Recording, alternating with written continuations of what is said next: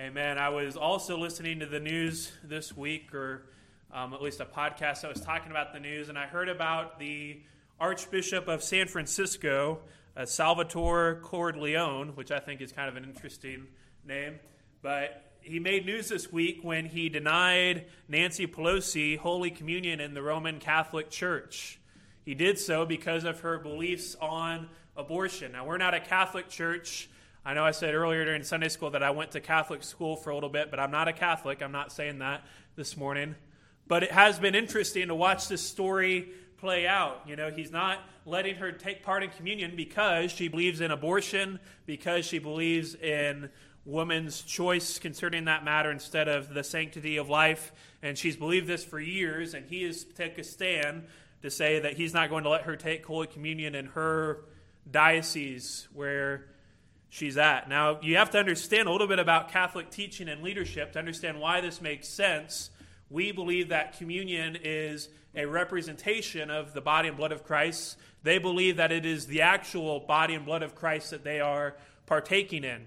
We know that they're symbols of grace, that they are pictures of grace, baptism and communion. The Catholics actually believe that these things add grace to you in their idea of works-based salvation.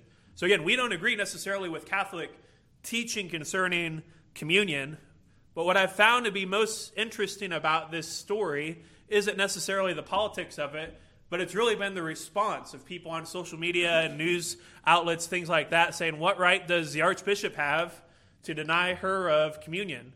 That's not his job. Well, actually, that is his job. That's not his only job, but that's one of his major jobs to do, and it's a core tenet of Catholic doctrine. And while, again, I'm not Catholic and I don't obviously agree with Bishop Cordileone on everything, I do applaud that he was willing to take a stand on this position. And you know, as I was driving to the church this week, I was listening to this, and it reminded me a little bit of Micah. Ironically, it reminded me a little bit of what was going on in the book of Micah as I was studying Micah chapter 3. Now again, Micah wasn't Catholic. I'm not even saying that the bishop is a Christian. But there are a lot of people in Micah's day who were telling him that he should stop preaching what he's been preaching. We've looked at that in the book of Micah. There's a lot of people that were telling him to be quiet, that judgment wasn't going to come. They didn't want to hear anything bad about their sin or what they'd been doing, and that everything was going to be fine. There were people in Micah's day saying, is it really your job to tell us when we've done something wrong? You see, one of the issues, not just in Christianity today or in the Catholic Church, but just in society, is that sometimes we forget what people's jobs actually are. If someone were to come into this church and tell me that I shouldn't preach God's word or that it's not my job to tell people the gospel, well, that would be a lie. That is my job, to preach God's word, to share the gospel with others. And Micah, in his day, he was the voice of God proclaiming a message to lost people of coming judgments, of coming wrath that would come down from God because of sin. And he faced a lot of opposition in his day. He faced a lot of challenges. Now, we know later in Scripture that people actually listened to Micah and that the nation somewhat repented, at least for a while. But part of Micah's responsibility and all of the responsibilities God gave him, he was to be a bearer of bad news. And in our text this morning, we look at Micah's criticism, his analysis of the leaders in his day, of the political leaders, of the religious leaders. And he doesn't have very good things to say about them. And if you can imagine, Micah, who we said is from Moresheth, which is a small town, you could say that he's Micah and he's no one from nowhere, right? He's not from a very big town. He's telling the kings and the elders and the prophets and the priests that they've sinned, a lot, and because of that, judgment is going to come. And of course, people didn't want to hear that. But as we look at Micah chapter 3 this morning, there's one thing that stands out to me, and that is that God is better than all worldly leaders. You can't read Micah 3 and not realize and not think about how awful these leaders are. And we're going to get into that, how evil they were, how despicable they were. But also, as we read Micah 3, we see that God is better than all worldly leaders. Now, there's one other thing I want you to have in mind as you're reading Micah 3. It's not a very uplifting chapter. You know, at the end of Micah 2, we see judgment, but also that God's going to preserve the people of Israel. He's going to leave a remnant, and that there's some hope. Well, there is no hope in Micah 3, at least when we read the end of verse 12. The end of verse 12 says that Zion will be plowed as a field, Jerusalem shall become a heap of ruins, and the mountain of the house of the Lord a wooded height. Those aren't exactly encouraging words for us as we end the chapter. But I want you to keep this in mind, that everything that's said in Micah 3 is actually preparing us for what we're going to study in the next couple weeks. In Micah 4, and we talked about this at the beginning of this series, in Micah 4, God is going to show us the kingdom that he is going to build. That we've not really lived in a great nation, and that there's a better kingdom that is coming. It's called the mountain of the house of the Lord. It's in Israel, and it's a 1,000-year reign of Christ that he's going to have after the rapture and the tribulation. And this kingdom is described in chapter 4. And then in chapter 5, Micah tells us about a ruler who's going to come. And it only makes sense, it's only significant to us if we read Micah 3 and we see all the bad rulers and all the things that they did. All of those things highlight for us, or they expose to us, Micah chapter 5, when we see the perfect king who is going to come and rule over us as believers, and his name is Jesus Christ. And so with all of that being said, let's look at Micah chapter 3 together, and we'll see 3 ways God is better than all worldly leaders. 3 ways God is better than all worldly leaders. First of all, his justice is better. You see that as you look at the first 4 verses. And I said, "Hear you heads of Jacob and you rulers of the house of Israel." Now we saw this word "here" at the beginning of Micah chapter 1. And the specific Hebrew word that's used, it breaks up these different messages. The first message is the first 2 chapters of Micah. The second message is Micah chapter 3 through Micah chapter 5. And the last message is Micah 6 and 7. So he uses this word again. He's starting a new talk or a new message with them. And he starts saying, "Hear you heads of Jacob, you rulers." These were people that were over the tribes or over the different territories. And he says, "You rulers of the house of Israel." This could be the kings, the people who had power, the elders of Israel. And then he asks a question. Is it not for you to know justice? It's a rhetorical question, meaning it's not expecting an answer. It's actually a criticism. Isn't it your job to know what justice is? Isn't it your job to know what's right and wrong? And the answer is yes, it was their job. They were people put in power, not only by the different members of the nation of Israel, but if you look at how their government was set up, there were people who were under the authority and supervision of God who did not understand what justice was. Now, we'll read later in Micah chapter 3 that it's not just that they didn't understand justice, but that they actually hated justice. They hated what was right. They detested justice. These people, these different offices had been in place in Israel since the days of Moses, but as we look at what's going on in Micah's day and age, and he'll describe some of it for us soon, they weren't doing what they were supposed to do.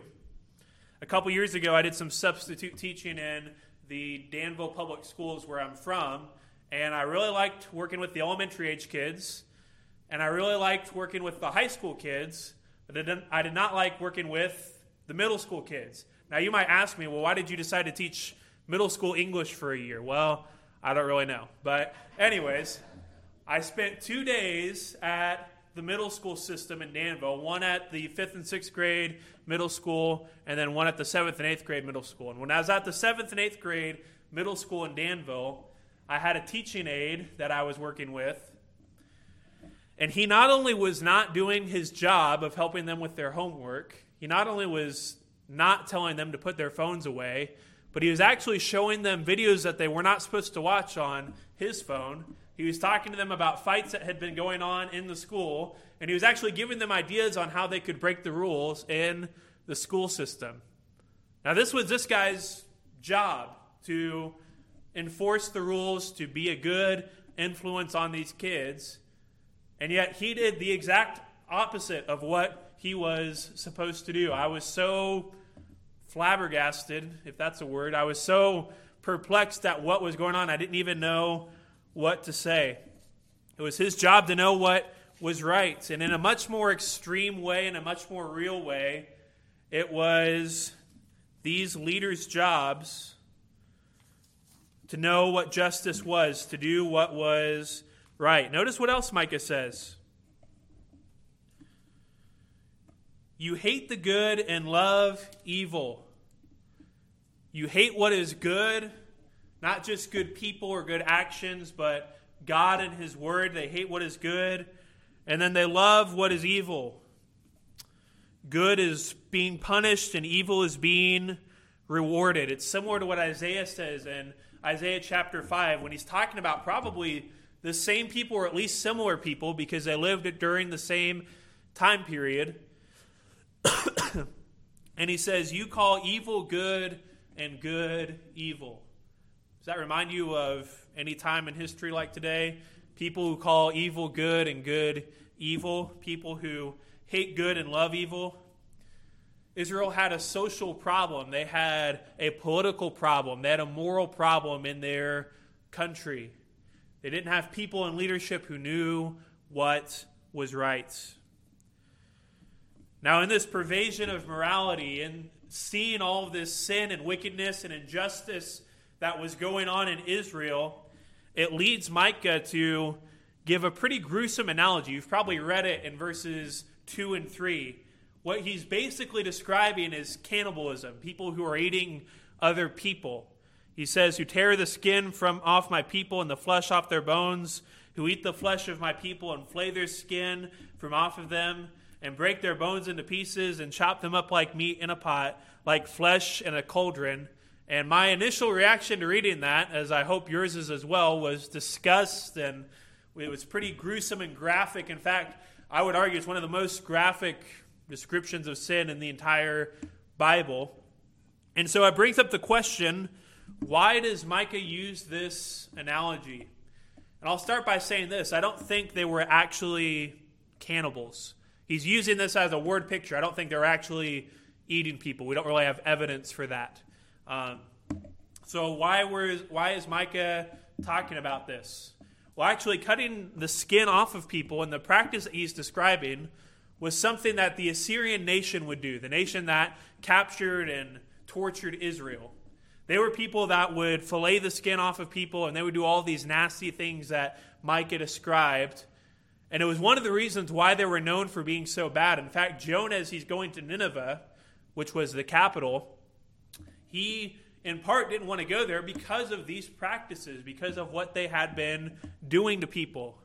And so when Micah brings this up, it's not because the Israelites were cannibals necessarily, but it's because they had sinned and they had been so wicked and evil that they were acting like the Assyrian nation. They were acting like the people that they hated. Now, oftentimes as we read a passage like this, or as we read Judges or Genesis, some parts of the Bible that are a little bit more colorful than other parts, we reach the question, why is that in the Bible? Why did the writers include that portion of Scripture in your copy of God's Word? And the answer is because God wanted it to be there, because the Bible is inspired, because it's God's Word, because He inspired them to write it that way. And I would ask a different question to those people who ask that question. Maybe a better question is this: why do people sin? Why do people break God's law? You see, in every instance where we read something as graphic and as gruesome as this, maybe the question shouldn't be, why is this in our Bible, but how could the people of God sin in such a perverted and graphic way? Ultimately, it's the sin of the people that leads them to these actions. It's not God. It's not God's Word. but it's their sinful action that caused them to do all these wicked and awful things. As we read this, we should, I think, feel repulsed and sickened and a little uncomfortable, but feel sick and uncomfortable because of the weight of sin. This is what sin does to people. So notice what Micah says in verse 4. And as you first read this, you may not think it's as big of a punishment, but as we study it together, I hope you see how severe this punishment is. Then they will cry to the Lord, but he will not answer them. Imagine this, especially being an Israelite, being a Jewish person. You cry out to the Lord, and for years God has protected you and he's rescued you. He took you out of the Red Sea from the nation of Egypt, and he gave you your own land, and you conquered all these different nations. And then you read the book of Judges, and Israel sins against God, they're captured, and then God delivers them. And there's this cycle over and over and over again of God rescuing his people. Yet because they broke God's covenant, it says they would cry to the Lord, they would ask for help, but God would not answer them. It is a scary prospect. It's a scary condition to be in when you cry out to God and God does not answer you. And why is that? Because of their sin. It says he will hide his face from them. In the Old Testament, the face of God looking towards you meant he was going to protect you, he was going to help you. But if he hides his face from you, it means you no longer have God's favor. You no longer have God's help. Ultimately, on the cross, when Christ suffered and died for our sins, it says the Father turned his face away. It's a sign of rejection. In that moment, you are helpless. You don't know what to do. They will cry to the Lord, but he would turn his face away. Why did all of this happen? Why does this judgment come? Look at the end of verse 4. Because they have made their deeds evil. This is what happens to a nation. This is what happens to a people who turn their back on God, who make their deeds evil, who have sinful thoughts and desires, and who let them turn into sinful actions. They made their actions and their deeds evil before a holy God. God's justice is perfect, and despite what it may look like this morning, his justice is better than the worldly leaders who are trying to be just. That's why Micah says, isn't it up to you to know what justice is? Shouldn't you love good and hate evil? But instead, they did the opposite. Sometimes we look at this situation and we ask, how could a loving God do this to his people? How could he judge them in this way? How could he not answer them? Because God is a just God. Because this is what those people deserved. Because they rejected him and they turned their back on God. There's no one in life who just gets a bad rap from God. There's no one in life who gets the short end of the stick. God has been perfectly fair and just throughout all of time, even if we aren't always able to see it. We see what happens when worldly leaders are left in charge of justice and of morality. They mess it up, they sin. But God's justice is better.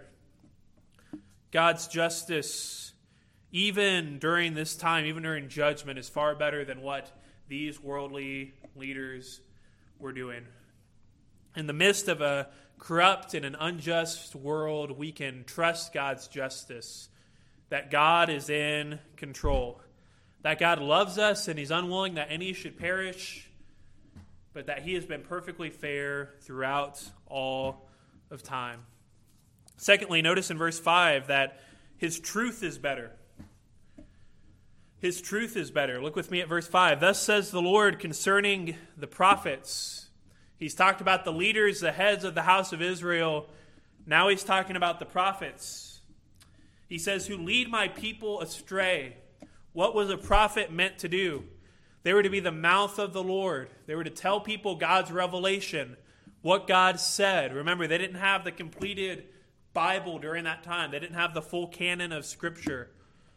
So they were to announce to others the messages from the Lord. They were to lead them in a way that God wanted them to go. But yet Micah says from the Lord that these prophets are leading his people astray. They were pointing them in the wrong direction. He says they cried peace when they have something to eat. So people who give them food, who give them money, who give them possessions, they say peace. Everything's going to be fine. Life is going to be good.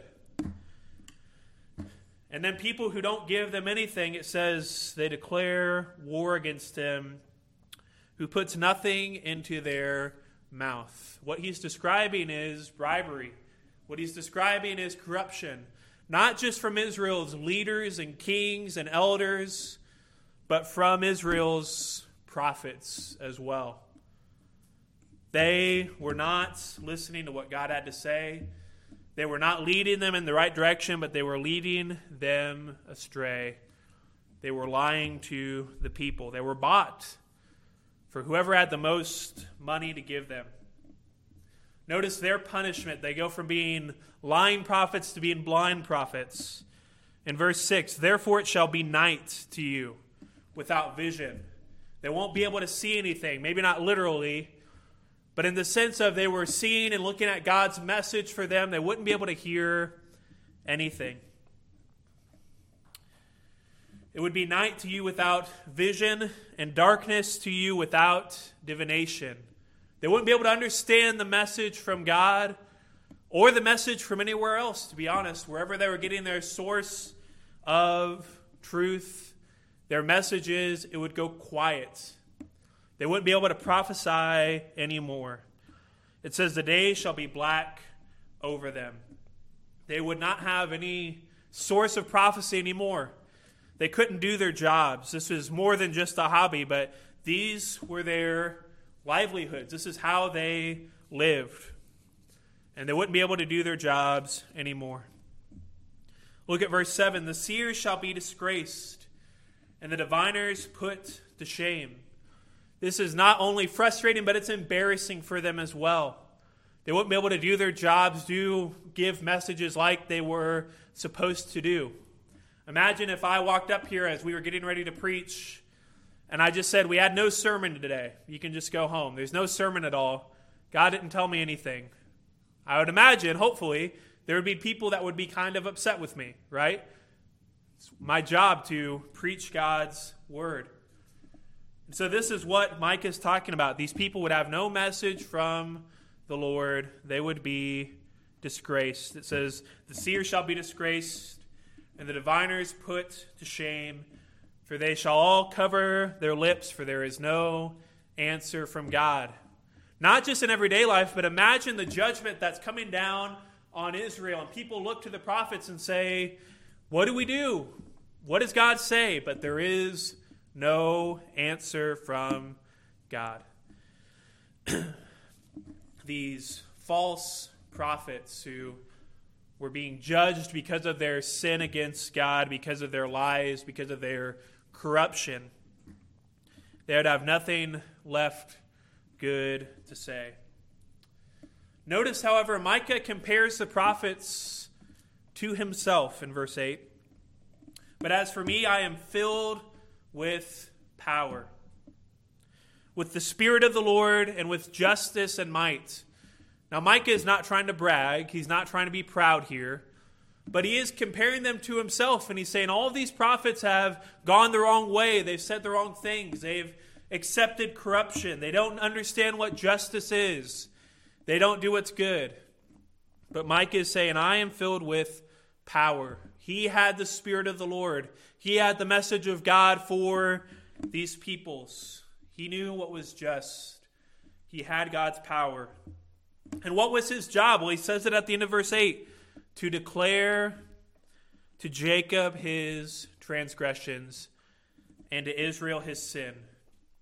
Micah's job, his responsibility was to preach the message that God had for Israel. And in this moment, it was a message of judgment.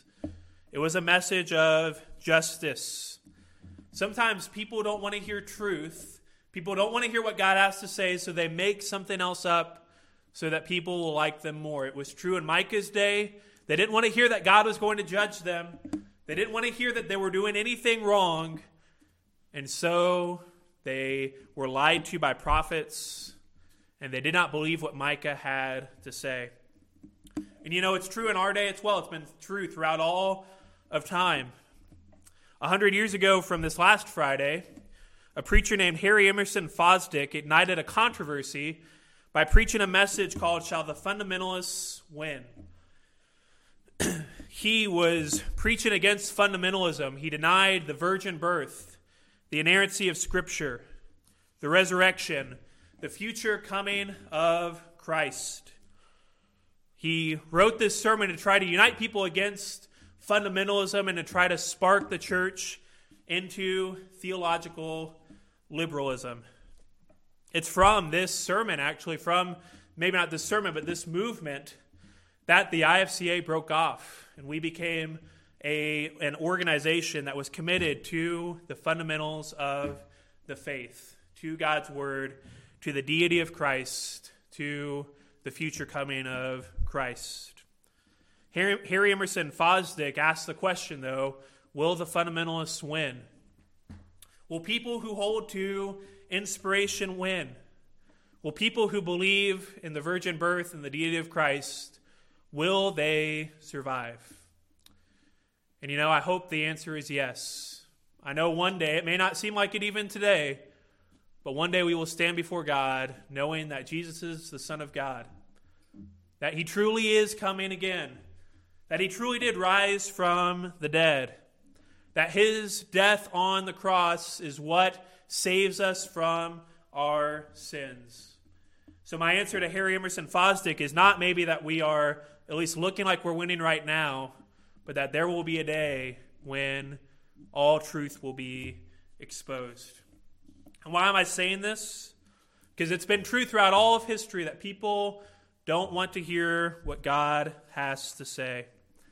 They don't want to believe sound doctrine. It's like what Tim talked about in his Sunday school lesson. They don't want to hold to the truths of Scripture, so they make up their own thing. They make up what sounds good to them. This is what Micah's job was. He was to oppose these prophets. He was to declare to Israel their sin, to Jacob their transgression. This text is a good reminder to us this morning that despite what the world and culture says, despite what even other churches say about God's Word, that the Bible is the Word of God, that God's truth stands. This book tells us God's truth, his message, and it is right and it is true despite what anyone else has to say. There were people in Micah's day that did not believe him, that did not listen to him, that did not want to hear what he had to say. But you know what? Micah didn't care. Micah kept faithful to God's word because he knew God's truth is better. It's better than all the truth that the world would give you, other churches would give you. And so it's a good reminder for us to be faithful and to hold fast to the word of God, to God's truth. And may we remember that as a church each and every day. Finally, notice with me, not only is his truth better, but lastly, his leadership is better. His leadership is better. Look in verse 9. Hear this, you heads of Jacob and you rulers of the house of Israel. He calls them to listen again. He calls them to pay attention, these rulers. And this time it's everybody. It's everybody who has some kind of leadership in Israel. And notice what he says, who detest justice. This time it's not just that they don't know justice, but they detest justice. They hate it. They are adverse against it. He says, who make crooked all that is straight. We know that God's word is truth. Christ says, sanctify them with thy truth. Thy word is truth. It's straight. It shows us the way we should go. And these leaders were making it crooked. They were making it the opposite. They were pointing people in the wrong way. Israel didn't just have a moral problem. They didn't just have a religious problem, but they had a leadership crisis in their nation. It says in verse 10, who build Zion with blood. They made the city of God, Zion, the mountain of God, a place of bloodshed, a place of violence, a place of wickedness. And Jerusalem with iniquity. Jerusalem was the city of God, was Israel's capital. And they made it a place of wickedness. It was to be where people came and learned of God and His Word. It was to be where God was worshipped and seen as the true God, but instead it was filled with wickedness. Notice verse 11, its heads give judgment for a bribe. The leaders make decisions, they make judgments, not based on what God's Word says, but based on who pays them the most. Its priests teach for a price. The people who are studying God's Word, the priests who should know what the law says, they were teaching whatever they wanted to just for money. Just whoever paid them the most. And then lastly, its prophets practice divination for money. They were giving whatever the people wanted to hear to whoever paid the most money. It is a sad condition. There was not a strand of leadership in Israel that was not filled with this corruption. I often hear people say and complain even today about how bad our nation is, about how bad our government is. Imagine being the people of God, knowing that God has blessed you and saved you as a nation of Israel, and having corrupt leaders such as this. These prophets practice divination for money. And it says, yet they lean on the Lord and say, is not the Lord in the midst of us? No disaster shall come upon us. So they're preaching what they know is not right, yet saying God is going to protect us. He is going to save us. He is in the midst of us. He is with us. They were preaching what they knew was not true. So in verse 12, we see this judgment that comes from God. What would God do to the nation of Israel? It said, therefore, because of you, Zion shall be plowed as a field. The city of God, the Mount Zion, it would become flat. There would be nothing left on it. It would be plowed as a field. Jerusalem, it says, the city of God, shall become a heap of ruins. All the nice buildings and houses and everything would be attacked. It would be destroyed. It would become a heap of ruins. And the mountain of the house of the Lord, the temple of God, would become a wooded heights. It would be broken down and destroyed. Now notice that word that he uses there, the mountain of the house of the Lord. It's actually an important word as we get into chapter 4. Because in chapter 4, we're going to come back to this mountain, even as we study it next week. And the future kingdom and reign of God is going to be described. It's going to be a better kingdom. God is going to show us how under the rule and reign of Christ, there's a better nation because it has a better king in Jesus. This is the judgment of God, though, at this moment in Israel's history because of their sin. We see that God's leadership is better. We get so frustrated sometimes because of the decisions of men, things that different world leaders will say, things that our leaders say. When we see them turn their back on God. And in one sense, we have a right to be frustrated. But this text is a good reminder for us that the only perfect leader is Christ. That God is better than all of these other worldly leaders in our world today. That His truth is better, that His justice is better, that His leadership is better. What Micah is showing us here in Micah chapter 3 is that every level of Israel's leadership was corrupted. And so what Israel really needed was a new leader and a new government and a new kingdom that we'll see in Micah 4 and 5 would come and will still come when Christ returns. But until then, if God is better than worldly leaders, if he is truly better than all these leaders that are described in Micah chapter 3, then what does that mean for us?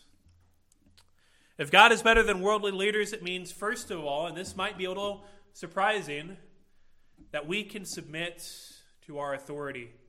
Well, wait a second. What if our authority is evil or corrupt? Well, yes, they probably will be at some sense. And I'll say now that you should never obey your government if they tell you to do something that is evil, if they tell you to do something that is wrong.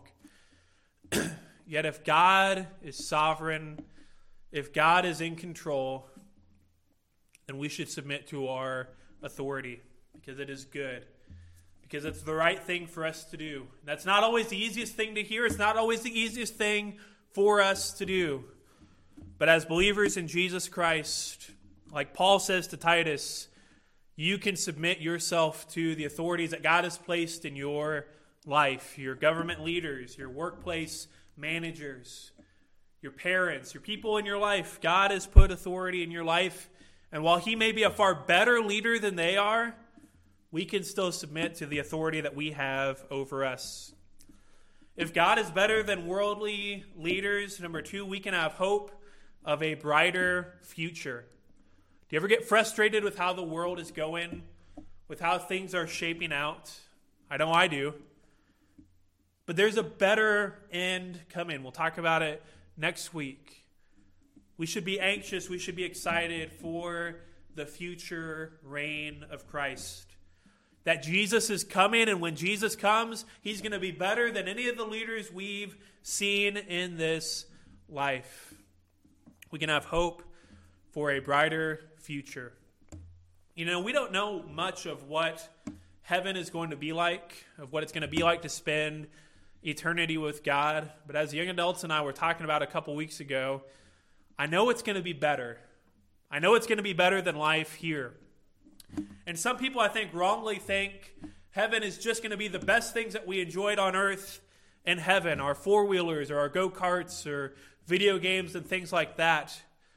But we don't know what it's like to worship in the physical presence of God, to see him with our own eyes, face to face.